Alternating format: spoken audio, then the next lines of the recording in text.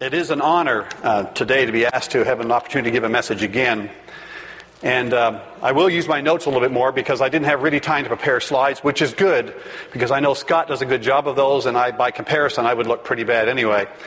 But we are going to go in an awful lot to the Word today, so have your Bibles ready, and I'll try to repeat myself as much as possible to make sure we get the verses. What I might suggest is that since we're going to look at a fair bit of Scripture today, that you maybe just write down the verses that I'm going to share with you, and then let God speak to you later individually as you take a look at those in more detail.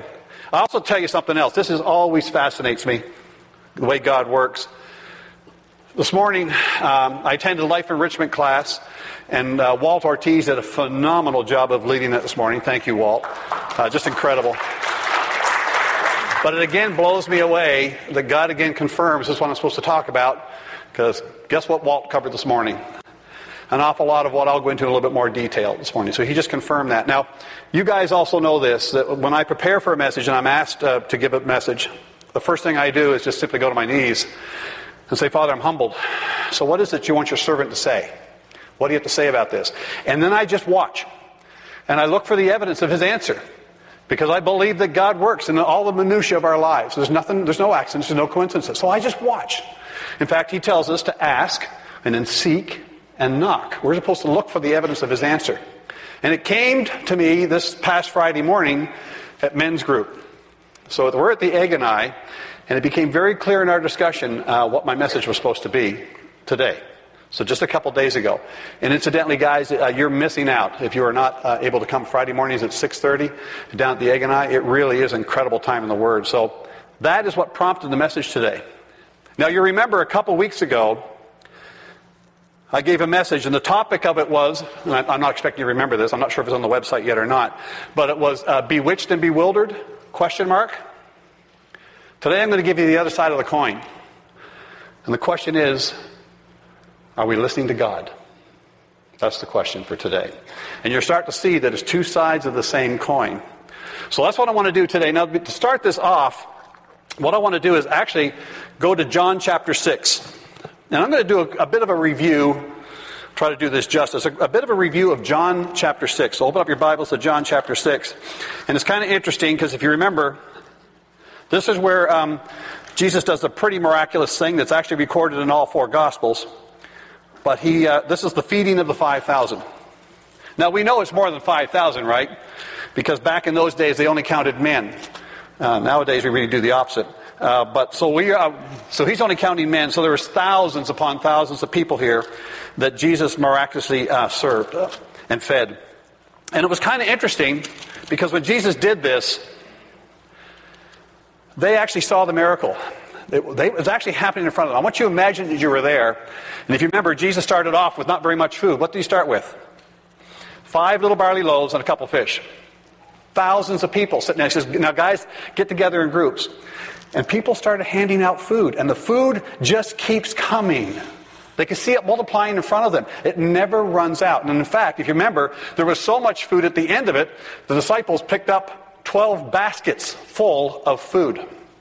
None of God's provision was wasted. Jesus says, don't waste it. So it's amazing. They saw the miracle happen in front of their very eyes. And it's important to remember that when we keep going through the book of chapter 6 of John. So here's what happens. So Jesus feeds the 5,000, right? And then we go down to the end of to verse 14. And it says, the people saw, remember I said, the people saw the miraculous sign that Jesus did. They saw it. And so they began to say, isn't it amazing how we'll take things into our own hands? Surely this is the prophet who's to come into the world. And so Jesus, verse 15, knowing that they intended to come and make him king by force, he kind of just slides away and goes off to the mountain by himself. Now in the meantime, keep going through John here, the disciples, they recognize Jesus is gone, and then they're kind of like done their stuff here, so we need to move on, and they're kind of heading for Capernaum. So they go down, they get in a boat. And the people see them get in the boat. And they head across the lake. They head across the Sea of Galilee, which is about 7 miles wide, roughly. And the Bible's very specific. It says when they were about 3 to 3.5 miles from shore, which is about right, halfway, they said a miracle happened, and they were terrified. Because Jesus came walking towards them on the water. And it's stormy. Stormy, choppy, wavy water. Jesus comes walking towards them. Right? And in verse 20 he says to them, don't be afraid. It's I. Don't be afraid. And he said, then they're willing to take him into the boat. And it says immediately, poof, the boat's on the other side of the lake. It's done. It's immediately there. Now it's interesting. The next day, now the crowd's just been fed. They're nice and full. The crowd's been fed. They look out. The disciples are gone. They notice that Jesus didn't get in the boat, but they know that Jesus is gone. And so they decided, hey, we got to get over and try to find this guy, right? We got to go find Jesus. So they see a couple boats. They all get in the boats and they go across the lake. And Jesus now, they ask this interesting question. Interesting question. They said in verse 25, Rabbi, when did you get here? Right? They didn't see him go. When did you get here? And here's Jesus' reply. He didn't answer the question. He says, I tell you the truth, you're looking for me, and not because you saw miraculous signs, but because you ate the loaves and had your full. You had your fill. They wanted more, right? That's the same. He says, don't work for food that spoils, but for food that endures to the eternal life, which the Son of Man will give you. On him the Father has placed his seal of approval. And so they asked him, so what do we got to do the work that God requires? And Jesus says this, the work of God is this, to believe in the one he has sent. And of course, they don't ask him more about that. They actually ask a different question. What miraculous sign will you give us that we may see it and believe you? Are you kidding? Are you kidding me? Did you not just see what happened the day before? Right? He says, give us a miraculous sign. Now here's what they said. He says, what will you do? Our forefathers ate the manna in the desert, as is written. He says, he gave them bread from heaven to eat. So he's saying, hey, Moses did this. Jesus, what are you going to do? And Jesus says, Moses didn't do it, guys.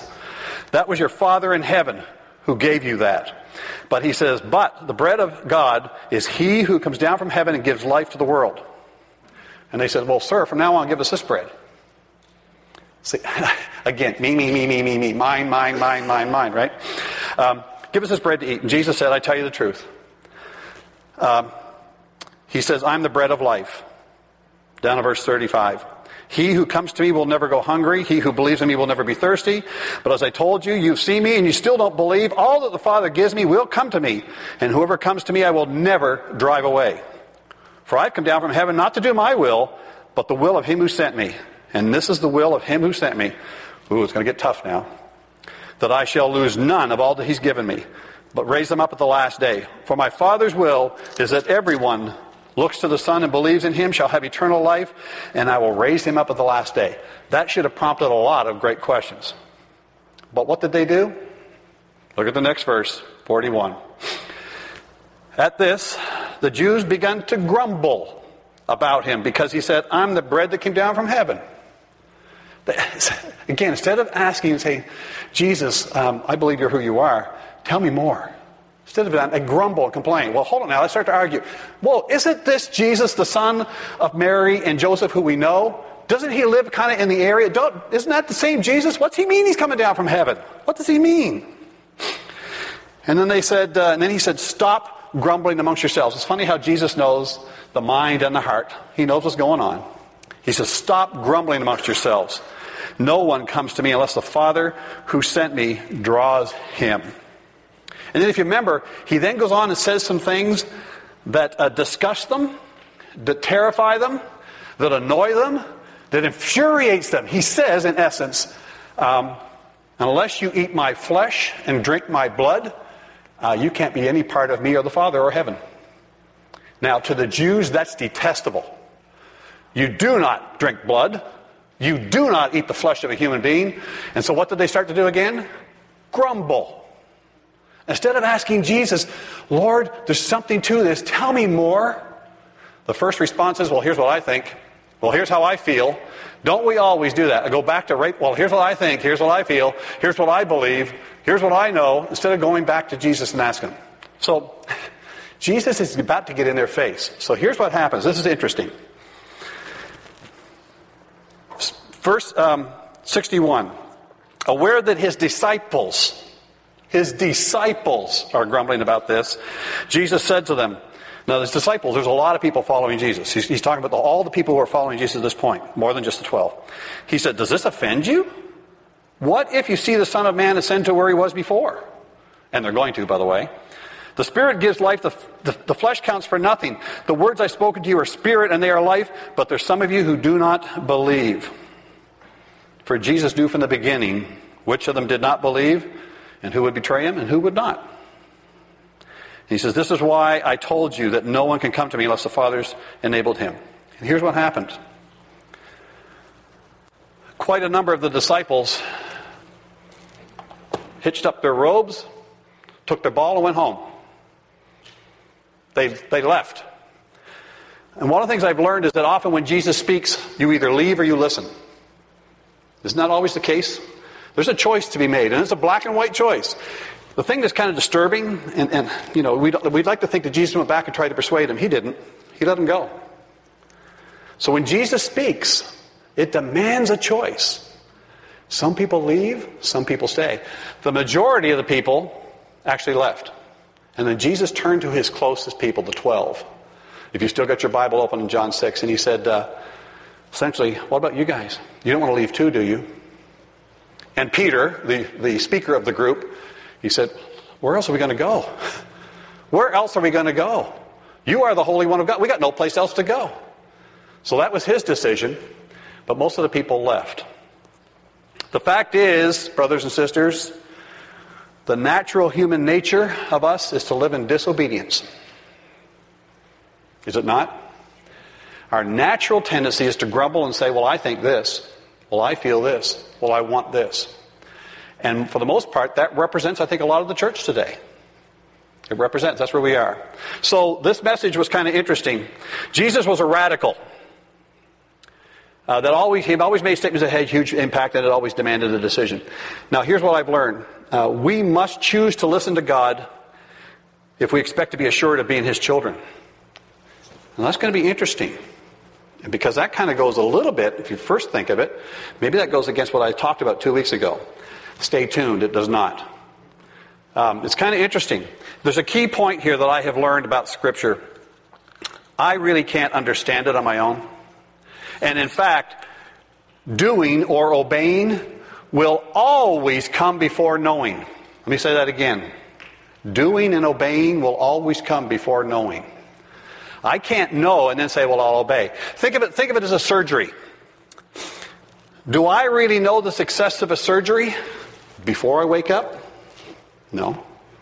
I have to step forward and trust that when the doctors, like Benton, puts me to sleep, first off, he is going to wake me up. But secondly, that surgery is going to be successful. But I really don't know until I obey and submit and go through it. And so it is with the Word. We really cannot understand God until we first do what he tells us and submit and obey him. So anyone who wants to do the will of God, this is in John 7:17. John 7:17, Jesus says this. He says, anyone who wants to do the will of God will know then whether my teaching is from God or merely my own. So what did he say first? I've got to want to do the will of God before I can really understand whether his teaching comes from God or not. Obedience comes before understanding, folks. Comes before understanding. The Jews, when they were grumbling before, they grumbled because they already had their understanding. They're making their choices based on what they thought they understood, right? So obedience comes before understanding. You do not, you just really cannot make the decision to say, I'm going to know God first and then I'll obey. Biblical doctrine will always be harder to understand than the commands that he gives us. In John 8, Jesus said, he said, you are truly my disciples if you abide in me. Now, you guys, we've talked about abiding a lot. What does abide really mean? It means I submit my life, my will, everything to the Lord Jesus, and I am with him 24/7. He is my Lord. I listen to him and I obey him. That's abiding. And what he says is, he says, you are my disciples if you abide in me. And he says, and then, as Walt said this morning, then you will know the truth, and the truth will do what? Set you free. Set you free from untruth. Set you free from the power of sinning. And then Jesus said again, in John chapter 14 and 16, he says, actually, if you abide, He says, then the Holy Spirit, if you first abide, listen to me, then the Holy Spirit will guide you into the truth about all things. Really? But first, you have to abide. I can't expect the Holy Spirit to reveal truth to me if I've said, Jesus, I'll live life on my own terms. Does that make sense? Fair enough? So we cannot hope to understand God and His ways apart from a sincere heart of submission and obedience. Always. 2 weeks ago, I shared with you in the message that I said I want to obey God for two main reasons. I only shared two at that point. I said, first off, life is better. I've learned that life is better when I submit to Him and do what He tells me to do. I have to tell you, I resisted that for years. But I have learned that life is better when I submit and do what He tells me to do. Am I perfect at that? Those of you who know me say, heck no, Rockwell is not good at that. But I am doing my best to submit because life is better. And I said there's another reason. And the other reason is that I simply do this because of the gratitude of what He did for me. He took me from death to life. He took me from my ignorance and what I thought I knew to at least some level of knowing and understanding as I submitted to Him. I am so grateful to my Lord that I want to obey Him. I don't do it all that well, but that is my heart's desire. And those of you who are closest to me know that's my heart's desire. I want to do what He commands of me. Everything that He commands of me. That's my heart's desire. I'm trying to do that. Maybe it's getting easier as I get older. Maybe it's not. I don't know. But I'm trying my best to do that. But there's actually four reasons. So I shared those two with you first. The next two actually trump the first two. There's a third reason. The third reason that I obey Him is because His Word promises me that the more I obey Him, the more He will reveal Himself and His ways to me. So one of the reasons I want to obey is because His ways are best. And I want to know more about Him and His ways. So that's the third reason. I want to learn more about Him and His ways because His ways are always best. There's a fourth reason, and this is the biggest one for me. It's real simple. Because He commands I obey Him. The fourth reason I obey Him, because He told me to. And He hasn't taken away my free will, I have the choice. But He told me to do it. So if you think that you can understand God without needing to obey Him, you probably deceive yourself. I have learned that God will not reveal Himself and His ways to those who have absolutely no intention of doing what He says. So I can't just say I'm saved, now I get to live life according to my terms. I got the fire insurance, nothing changes. I've not learned that at all. In fact, I can't find it anywhere in Scripture. So, I want to ask you a question. How many people do you know, this is rhetorical, how many people do you know, personally, that you believe truly have a heart to obey all of just the New Testament commands that Jesus has given?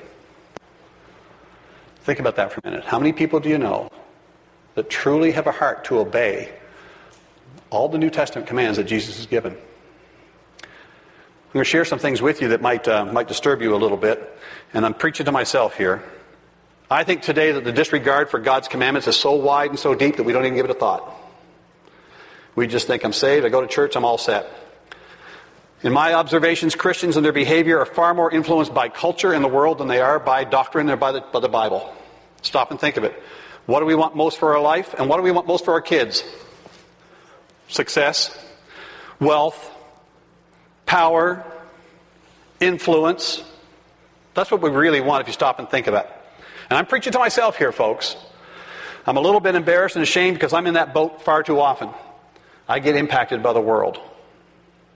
See, we are very highly market conscious as Christians, are we not? Think of the term, we shop for churches.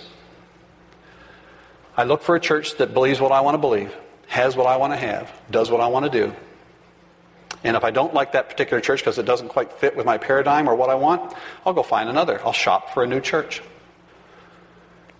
And it gets very tempting to do that. I've been tempted to do that many times. So it's interesting how we do that. We're very market conscious. We're very culture focused. In Luke 6:46, Jesus said, "Why do you call me Lord, Lord, and not do what I say?" Disobedience, I find, is everywhere. It's in me. There's likely not a single biblical command that a church member can't ignore. Probably hitting home for some folks, right?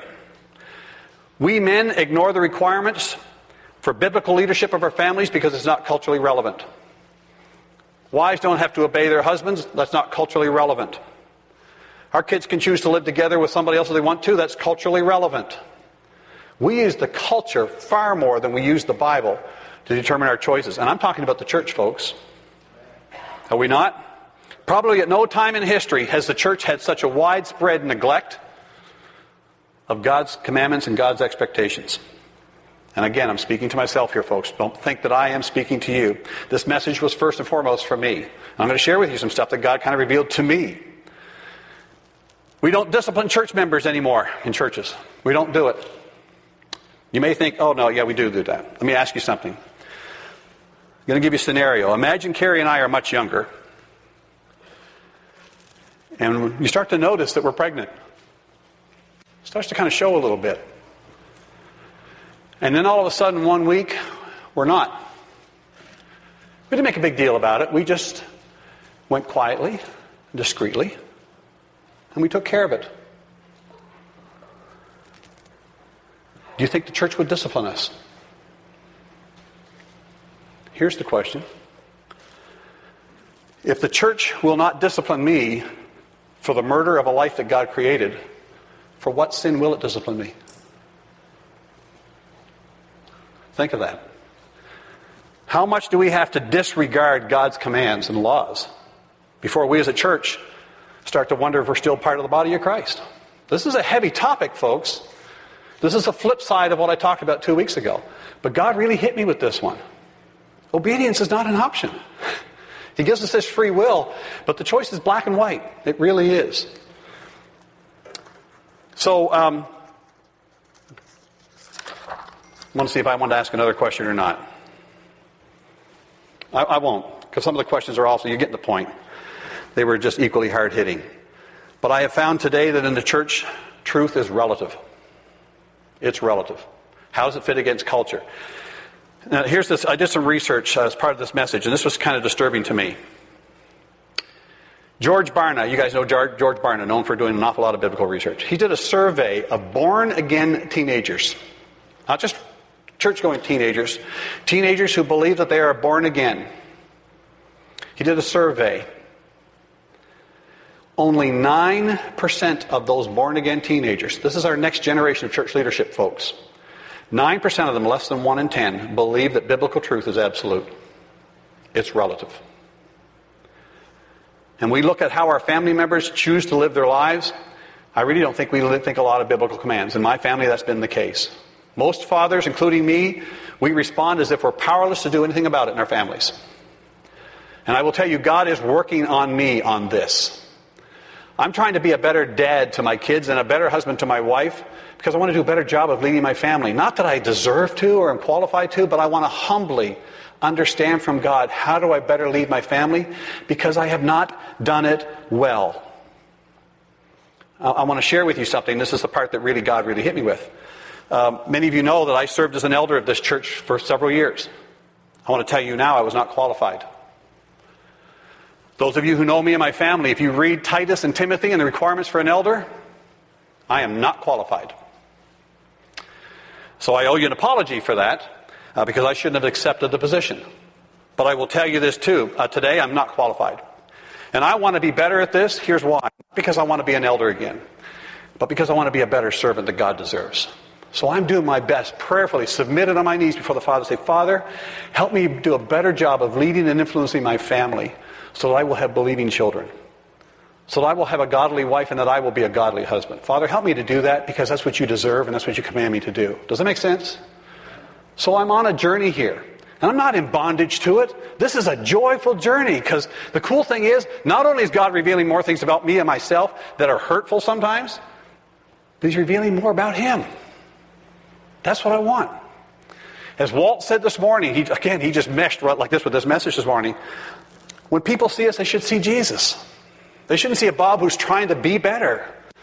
They should see a person who's exhibiting the fruits of the Holy Spirit because I'm submitted to the Holy Spirit. They should look to us, all of us, and see love and joy and peace and goodness and kindness and patience and gentleness and faithfulness and self-control.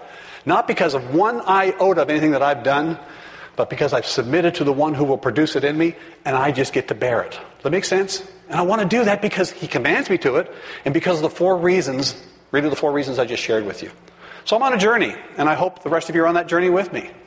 That's independent, by the way, of a specific senior pastor or anything else. I'm doing that journey with you guys, and you are helping me, and you're probably not even realizing it. I'm exactly where God wants me to be. And it's an incredible joy because he's got me on a journey that includes you guys. And you have spoken to me so many times. Walt this morning, he spoke to me this morning. He reaffirmed what the good Lord was sharing with me. God spoke powerfully through Walt to me this morning. And so I'm grateful to that. Okay, move on. So I already mentioned to you there's probably not a single biblical command that a member of the church can't ignore. And in fact, we feel it's completely okay to have disunity in the church. It's okay not to agree on the Word of God. Is that what God would say? I went to Psalm 106, verse 35 and 36. Psalm 106, verse 35 and 36. And here's how he described Israel. He kind of blasted Israel a little bit. See if this doesn't resonate with us. Here's what he said. Psalm 106, 35 and 36. But they mingled with the nations and adopted their customs. They worshipped their idols, which became a snare to them. Folks, is that us? Is that not our culture today? Wow. As Walt says, take a look at our 2 political candidates. You'll get an idea as to how far the world has fallen and what we look for. We become deceived if we believe that we can serve God on our terms. When, how, and how much. Because as I said, we really want the things of this world sometimes more than we want the things of God. There's nothing in Scripture that suggests that if we decide to live life on our terms that God will accept that. I can't find it anywhere in Scripture. I've looked, can't find it. You will remember that I shared with you one time the difference between a prosperity gospel and the true gospel. The prosperity gospel says that God saved me so that he could help me get what I want to have and so that he could help me do what I want to do. That's the prosperity gospel. Absolutely false. The real gospel is God saved me at his choice, in his predecision, in his grace, so that I could do what he wants me to do and I could have what he wants me to have. And nothing less. That's the true gospel. Which one do you want to settle for? I want what God wants for me to have, and I want what God wants me to do. That's my choice. That's what I want. And in fact, Jesus 6:24. Jesus 6:24.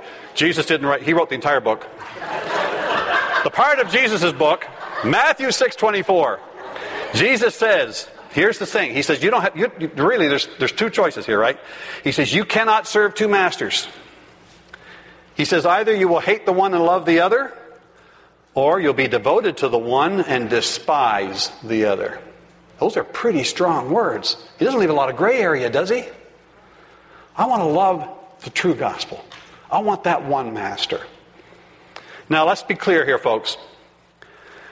You are absolutely saved only by the grace of God through faith and submission to Jesus Christ as our Lord and Savior. Amen? That is it. We are not saved by obedience to a list of rules. Hear the difference, right? But once we are saved, we are commanded by him to obey him. We are commanded by him to obey him. So hear the difference. Remember when I gave you the 4 reasons why I want to live life the way that Christ has demanded. You notice it did not say, I want to live that way so that I become more valuable to him.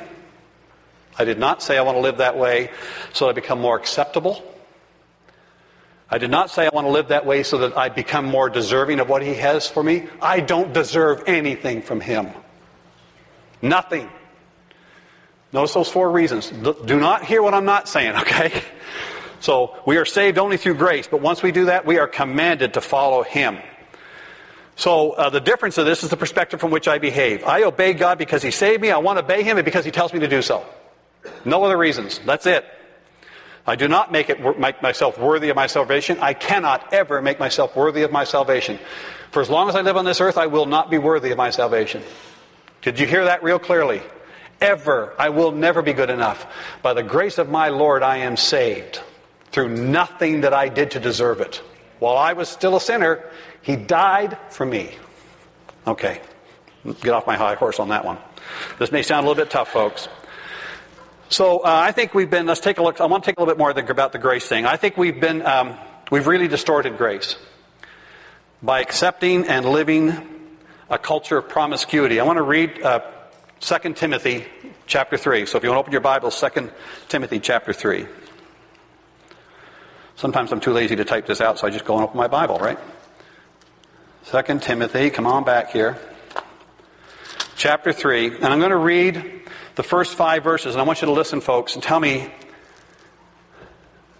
what this describes. He says, "But mark this. There will be terrible times in the last days. People will be lovers of themselves, lovers of money, boastful, proud, abusive, disobedient to their parents, ungrateful, unholy, without love, unforgiving, slanderous." Can't we stop now? Right? "Without self-control, brutal, not lovers of good, treacherous, rash, conceited, lovers of pleasure rather than lovers of God, having a form of godliness but denying its power." Have nothing to do with them. Folks, does that describe our society today? Here's the part that's really kind of disturbing. Does that, in many cases, describe the church today in America? This is humbling for me. I should go look at that list and say, how much of that is me? And go on my knees before the Father and say, I don't want that anymore. Take it from me.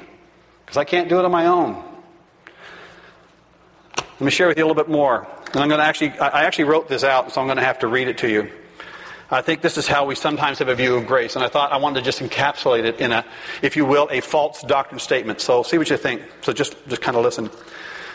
I'm going to quote what I wrote here. "Christians are not obligated to obey God's commands, as that would be legalism. God knows we can't obey, and so that's why He sent Jesus to die for us, because we can't obey. And because He knows we cannot keep His commands, He doesn't expect us to. We relate to God only on the basis of grace and not works at all. Assurance and certainty are synonyms. As a believer, I am certain I am saved, and I'm assured I will go to heaven when I die simply because God loves me, and He wouldn't send me to hell. Certainly not because He has any expectations of me." End of the quote. Have you heard any of that before? That sometimes can be grace a little bit distorted. The problem that I have with this view is that when I look at the whole of Scripture, I see nothing that suggests that God's able to relate to such a doctrine. Nothing. Can't find it. And if anybody of you can find it, please help me find it. I want to look at the whole of Scripture. I said a couple weeks ago, I don't want you to be bewitched by legalism. But please also, brothers and sisters, do not be deceived by grace such that you believe you can live life completely on your own terms. John 3:36 says, John 3:36, "Whoever believes in the Son has eternal life. But whoever rejects the Son will not see life, for God's wrath remains on him." See, I take that when I say rejecting the Son, rejecting His Word. Here's why, and this is what God showed me. How does the book of John start off? In the beginning was the Word, and the Word was with God, and the Word was God. Jesus and His Word are not separable. So I can't say I believe in Jesus, but say I don't believe His Word. I can't say I obey Jesus, but I don't obey His Word. His Word is a revelation as to who He is. He's given it to us. So I have a choice here, folks. He and His Word are not separable. 2 Thessalonians 1, verse 8 and 9 is even more direct. 2 Thessalonians chapter 1, verse 8 and 9. Let me say this. He says here, and I quote from Thessalonians, "He will punish those who do not know God and do not obey the gospel of our Lord Jesus Christ. They will be punished with everlasting destruction and shut out from the presence of the Lord and from the glory of His might." Brothers and sisters, I'm not telling you what to do or not to do. I'm simply telling you about the journey I'm on. And I'm compelling you to take a look at those scripture verses that I'm using today and see, what does God say to you? You know, a cool thing happened. I don't know if you're aware of this. A massive change, not in God's character or His nature, but a massive change in focus happened between the Old Testament and the New Testament. There's been a number of them, but here's one of them. In the Old Testament, God's focus was on His people Israel. It was on the nation, not on the individuals. When He was looking at His nation, His people Israel, He had no trouble sending entire families or even clans to death for not obeying Him. His commitment was to His nation. Massive change happens in the New Testament. Now, in the New Testament, his commitment is to the individual, and his commands are to the individual, at the exclusion of the nation. It's not about America anymore. It's to the individual. So therefore, the beauty of that is that every single one of us in this room can go directly to the Father as an individual and as his child and ask him what he has to say about anything at all. Isn't that cool? We get to do that directly now.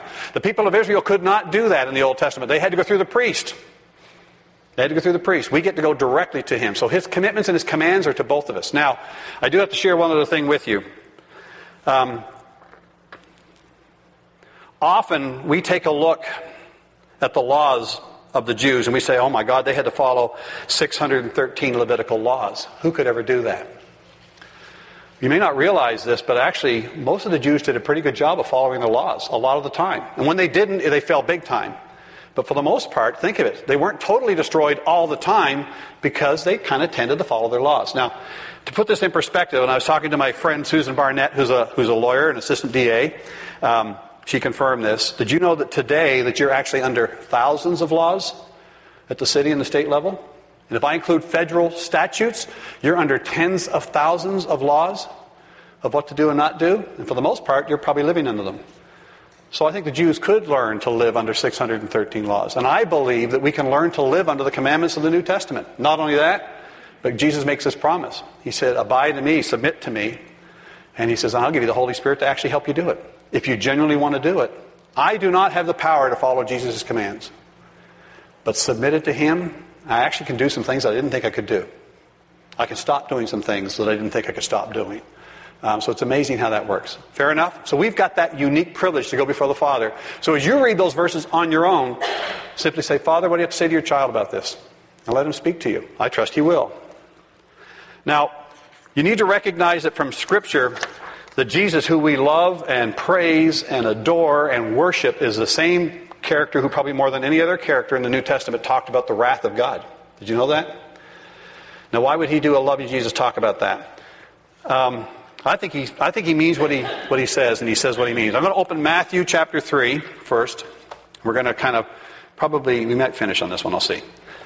Matthew chapter 3. And I'm going to look at verses 7 to 10. He said, but when he saw, and this is talking about John the Baptist, right? He saw the many Pharisees and Sadducees coming to where he was baptizing, and he said to them, you brood of vipers, who warned you to flee from the coming wrath? Produce fruit in keeping with repentance. And do not think that you can say to yourselves, we have Abraham as our father. He says, I tell you that of these stones God can raise up children for Abraham. The axe is already at the root of the trees, and every tree that does not produce good fruit will be cut down, thrown into the fire. I mean, he warned them, right? And then I want to take a look at another one. John 5, verse 22. So let's go forward to John 5,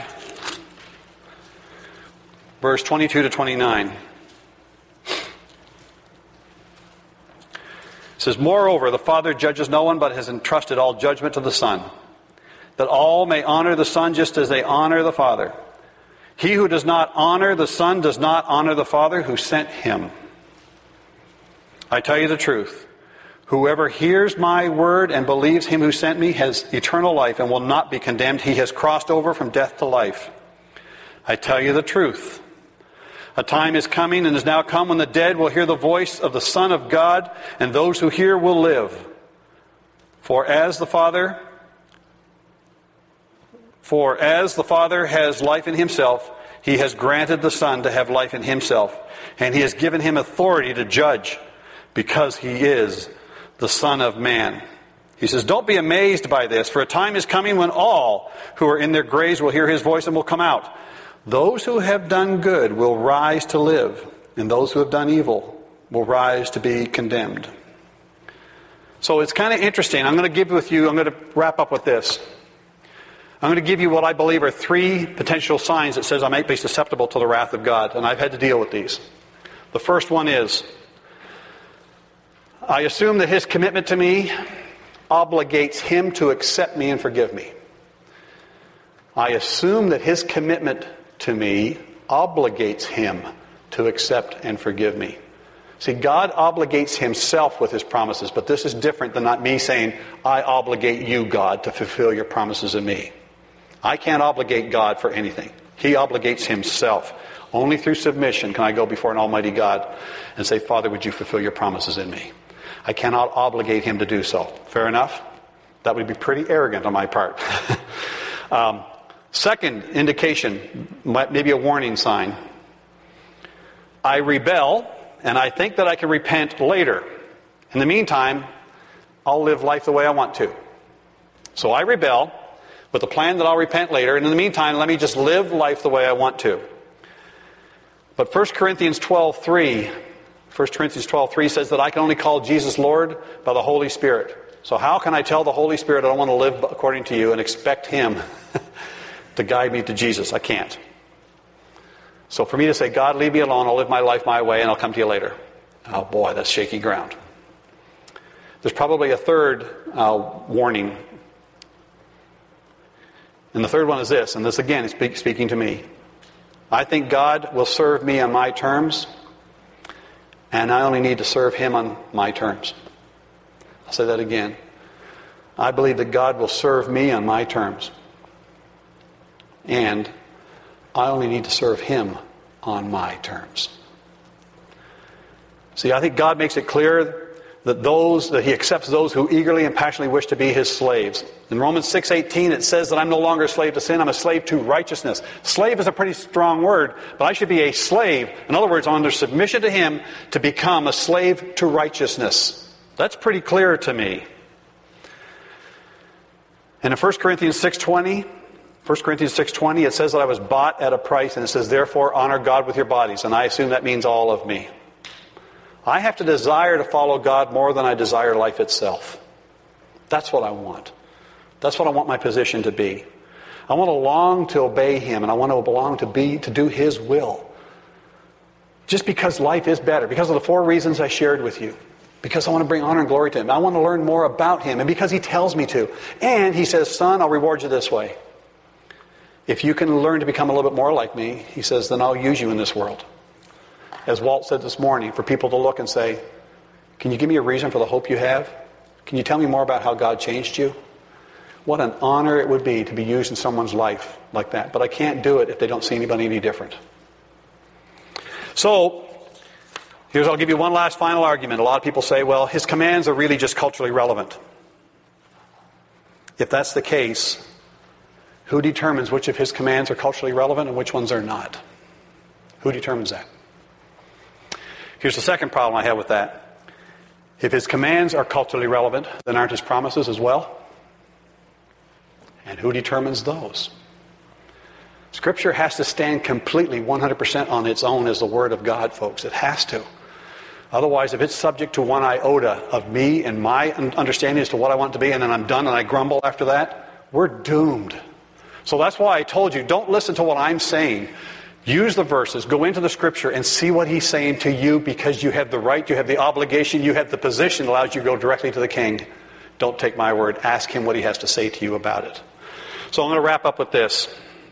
I want to read to you Matthew 7, verses 17 to 23. I'm going to end with this. Matthew 7.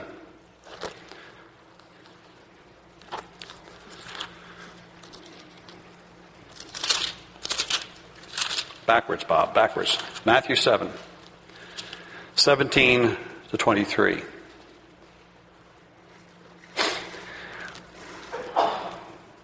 Likewise, every good tree bears good fruit, but a bad tree bears bad fruit. A good tree can't bear bad fruit, and a bad tree can't bear good fruit. Every tree that does not bear good fruit is cut down, thrown into the fire. Thus by their fruit you will recognize them.